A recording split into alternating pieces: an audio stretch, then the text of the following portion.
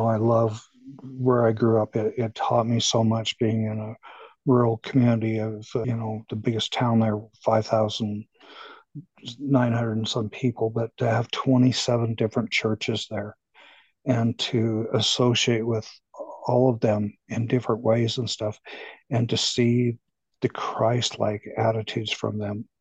And recently, my wife and I have sought to attend different churches in addition to our church. And we have found some beautiful Christ-like people. In some ways, that's what I really seek and I glorify, is these humble people that are out there to help one another, to carry each other's burdens, to listen to one another. It's just, it brings me close back to the pre-existence and back to the love that I felt there among all of us, was the coming together in Christ and coming together in that pattern of loving one another and supporting one another. Today we were up near an area where people go into the snow and they have these winter sport vehicles or travel vehicles. And one of our friends had left his truck parked on the side of the road where the trailhead is. And he'd been there for several weeks and he was buried with snow. We couldn't get it out. We were shoveling. This man drove by in a truck. He'd had a couple of little kids in the car with him. And he drove by, we kind of smiled at him. And he had made a U-turn and parked his car. And next thing we know, he and his two little boys, they must have been like 5 and 7, maybe even younger than that. He came over and said, "Hey, my boys want to help. Can we help you out?" We said, "Man, that is awesome." So we went back to our vehicle. We had a couple of extra shovels. They were smaller. He wanted to use the big one, the older boy. I said, I got one more of your size. So we got the shovels out and they were out there shoveling away. And I was so proud. First of all, I was so humbled that someone who didn't even know us would come over and just assist, just a random person. I was so proud of this father for teaching his kids the value of service. And they were so happy that they were helping. They were talking about how happy it made them to help other people. And I was just proud of this man. You would never look at him and think, this guy's going to pull over and help us out. These kids, you didn't think that there would be any reason for him. He's just up there and let's get out of here and turn around and go back. But they came out and spent, 15, 20 minutes with us until we got the vehicle out. I was so touched by that act of service. This is what excites me so much about the days ahead of time. We're going to continue to talk about tribulation and the things that are facing the world to shake them up. But all the time, we're going to encounter more and more of these people, and we're going to be more and more like these people in our life until we have a strong, growing culture underneath this culture of fear and everything else. And that excites me, to bring us back to this state of the pre-existence and this joining together as brothers and sisters towards a common cause, no matter who we are or where we stand. And this will, the rest of the world that is not committed themselves to Christ and not committed themselves to those principles will be fearful and in torment and worried about everything, while the rest of us are sharing and working together and helping one another. One of the things that the BYU professors, and they were all probably all PhDs, but they were all scholars, worked for the Department of Religion at BYU, and they just were really insightful. Quite a group.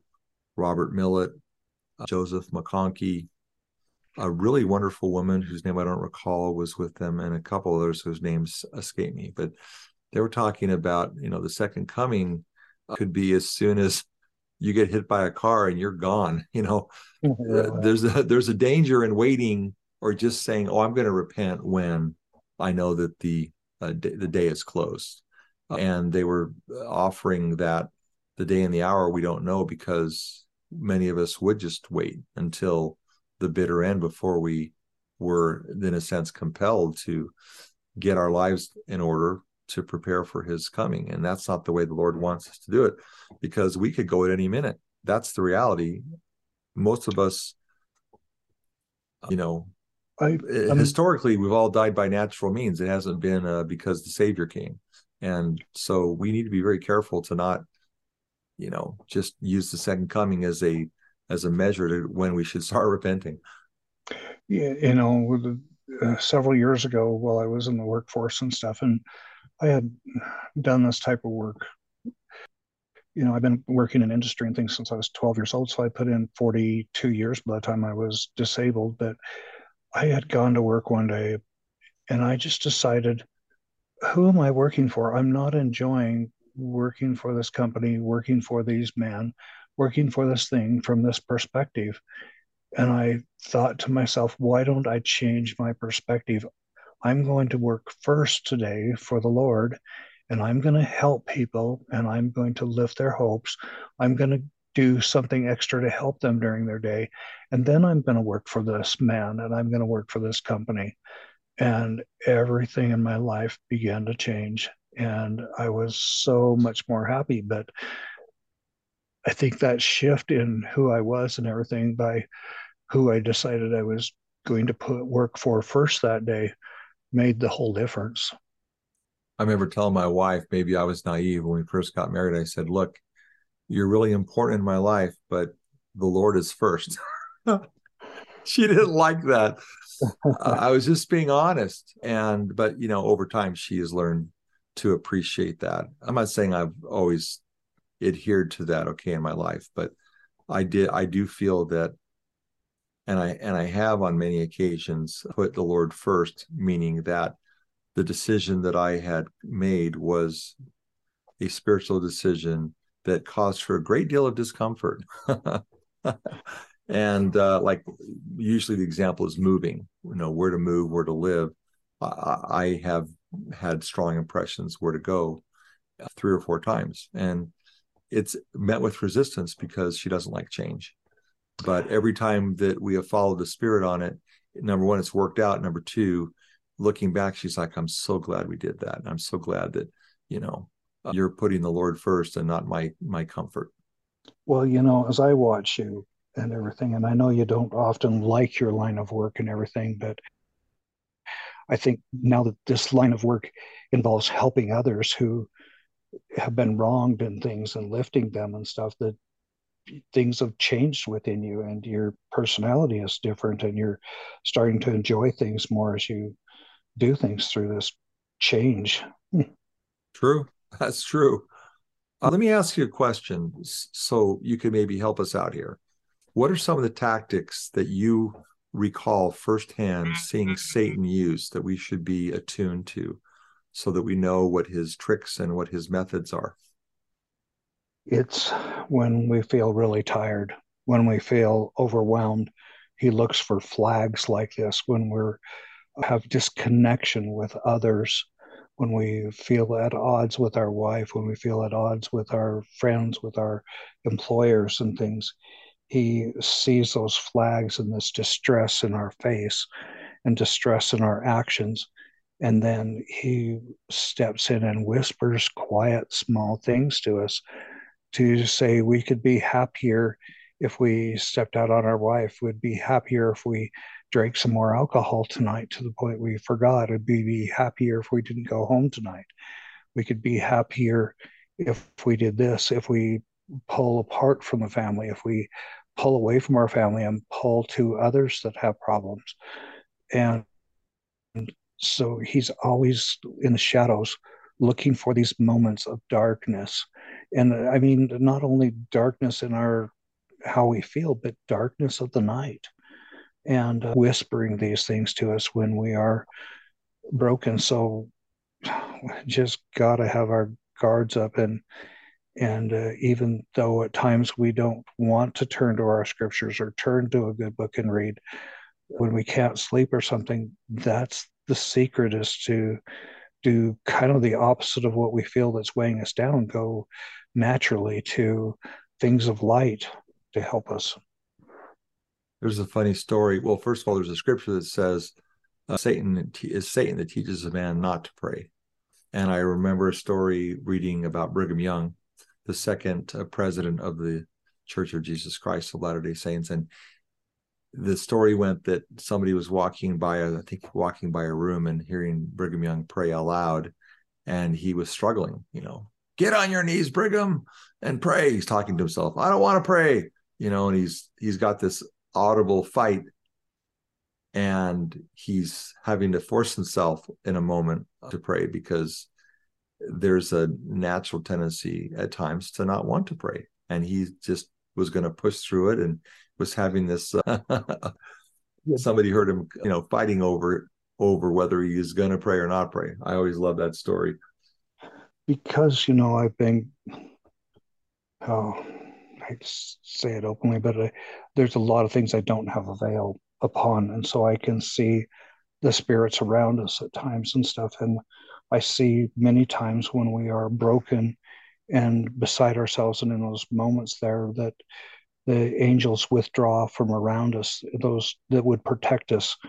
And that allows us to be influenced more by the third of the host of heaven and those that chose Lucifer's plan to try to gain access to our bodies. And so it's, go ahead. Please go ahead. No, please. And then, there's a point where we continue to drift away from light and building of families and building of this kind of stuff. And then our protection is withdrawn more and more. And so Heavenly Father just allows earthquakes, famine, pestilence, plagues, health problems to come upon us to, I always say, twist our arm to come back to Him, or to get us to pray and just finally open our hearts to Him and say, God, what do you want me to do? Where art thou, God? Help me. And it's in that crying out that we really turn our lives back. So I keep thinking about this. I just want to share this with you. I think it's ironic that Satan, if his plan had been implemented, or if he was in charge, if he, as he said, he wanted God's seat, he wanted the throne, that the dissenting discussion about we should have agency would not have been tolerated. In other words, it was the principle of agency that allowed him and allows him to try and lead us away from God. And under his plan, it would never be allowed. It's like, reminds me of a thing I heard many, many years ago. Ronald Reagan was talking in a forum and talking about whatever principles of freedom and things that the United States at that time stood for. And there were some hecklers in the crowd, and he basically pointed out that if they had been in a communist country or a totalitarian country, that outburst would not have been allowed. He would have been hauled off, in cuffs and kicked out of the room, or put in prison for speaking. Point well made. And so with Lucifer and stuff, he wants all the glory to go to him, and he wants us to all serve him, and it's all him.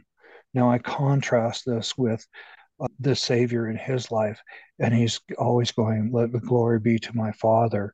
Don't look to me, look to my Father. In the book of Revelation says, I believe it's a servant there in the scene, and they're kneeling before him and stuff, and prostrating themselves. And he says, oh, no, please don't. The glory is to my Father again, and don't be looking to me. And that's kind of the pattern that they're always trying to give the glory above, and thankful that they can be a servant, thankful that they can be one serving. Lucifer never wants to serve anybody but his own interest. And that's how I can determine other people, or separate people that I work with and things, is, are they seeking everything for themselves, or are they trying to lift somebody else, and they're just in there to the opportunity to be a good servant to help others? Well, let's talk about the pattern, because that's what we're now going to narrow down to. Let's talk about the pattern that occurred in heaven that's unfolding on the earth today.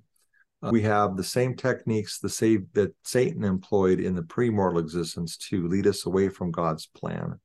that we see on the earth today. That's what M. Russell Ballard said. It's being played out. This is definitely what I see in Revelation 12.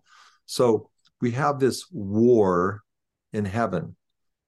So is it a war of ideas?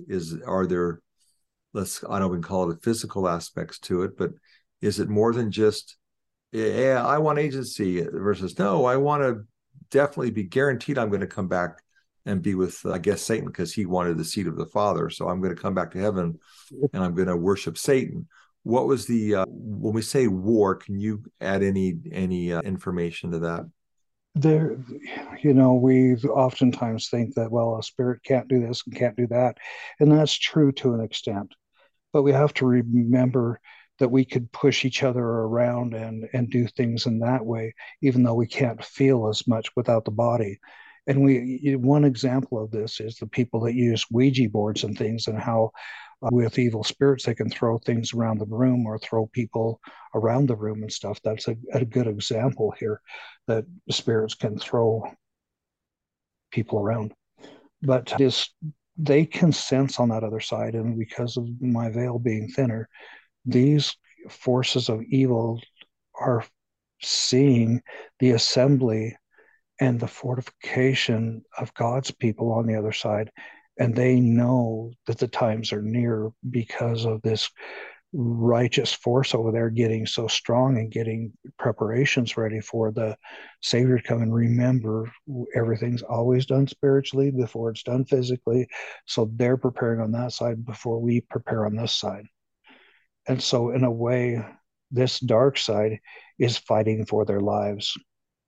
Now, I've been a hunter and a guide for many years, had my own guiding business and stuff, and worked to get into work with lion hunters and bear hunters. And it's so interesting. I wish that I could have saved the one video for my friends where they had cornered a bear on a ledge, beautiful red rock country and stuff.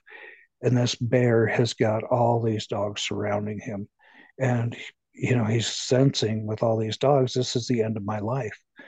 And the bears can, the dogs can bite the bear's butt, but the bear is so much quicker, he can turn around and swat them before they can run away. So we're patching up many dogs at the end of the day because of claw marks in them, but he is throwing these dogs off this cliff. I mean, when he swats them with his hands, they are throwing through the air off this cliff down to the ground and stuff. But it reminds me of, even because I had a lot of fights in the playground as a kid growing up, and I was picked on and secluded out and beat upon so much of the way a bully operates, and they all operate in the same way. And then, of course, when they get right to the end and they know there's no way to win, there are no rules left. And they will do anything and everything in their power to not be taken out. And that's what Lucifer is doing right now. It's all out, everything, no rules left. And So, we're seeing his plans, bandied about now like never before. Any secret plans that were kept hidden, the motives of certain actions, to me, they're being exposed at a phenomenal rate today. This plan of removing our agency, trying to in make the everything equitable. in the New Testament, I believe it is. I love it how that said that all the secret acts of darkness will be exposed, and that's like in more than one scripture. You probably know them better than I do, Craig, but that's exactly what we're going through day by day. We're at a stage and a time where there's a separation of good and evil, and all those things that were hidden in darkness that we didn't know about are being exposed. And that is so we can have agency at this time, so that we can choose which side we are going to align ourselves with. Are we going to align ourselves with God and light? Or are we going to align ourselves with the dark and grayness that comes with Lucifer and everything, and secrets and secret oaths being made? And I'm always reminded of, isn't it in Moses or Abraham, where they're talking about Adam's posterity, and those posterity take on the oaths of Lucifer and they kill some people to get power and gain. and take on that power of darkness. And Cain actually gets cursed at that point to live on the earth for the rest of his life, because he has taken his brother's life to get power and gain. He's taken Abel's life. And so these secret oaths of darkness are all to be exposed so that we can clearly have a choice without any shadowiness, without any darkness. And we can also, at this same time, in these first 3.5 years, be tested and shaken to see if we will stand with Christ, or if we will get upset when our money's taken away, or if we're going to get upset when somebody dies and curse God and say, how could you allow my son or daughter to be taken, or my wife to be taken? I will not follow you anymore because you're not the God I thought you were, and curse him because of the trials in front of us. So we're just tested to the utmost degree to see if we will stand with God. Well, among church members, I think it is a settled opinion, a settled belief that 1/3 of the hosts of heaven chose to follow Satan and were cast out upon the earth, as described in Revelation 12 and elsewhere. And their punishment or limitation was that they could not obtain bodies. Your premortal, excuse me, your out of body experience would show that in the premortal world, he initially went over 2/3 would be taken by some as, it's just speculation. But I just want to point out that those that came to the earth, the 2/3, we clearly see a large number of our brothers and sisters who are buying into Satan's plan today. They're being deceived. So to me, it lends credence to the fact that some people are, being influenced in a direction that they may have been predisposed to be or have been at one time. And that's so true, because in the missionary efforts that I saw in pulling people back to Christ's side, to God's side, on those missionary efforts, we had to convince them that it was good to get a body and good to follow our plan versus Satan. And so they were kind of wishy-washy, and we were pulling them across enemy lines and back to us. And I still, unfortunately, see spirits here that have yet to get bodies, that have yet to be born, and they are, because their agency is not limited, they're saying, I wish I had never aligned myself with you guys. It's too hard. I would rather be with Lucifer and his plan. And they have seen, it appears to them that Lucifer is winning this battle right now. And to many of us in the one world order and the open society and communism and socialism, everything, it would appear that that side is winning. You cannot see the quiet under things that are being done in righteousness, and it's harder to see them. And so it's so shocking to me to see these spirits choosing otherwise.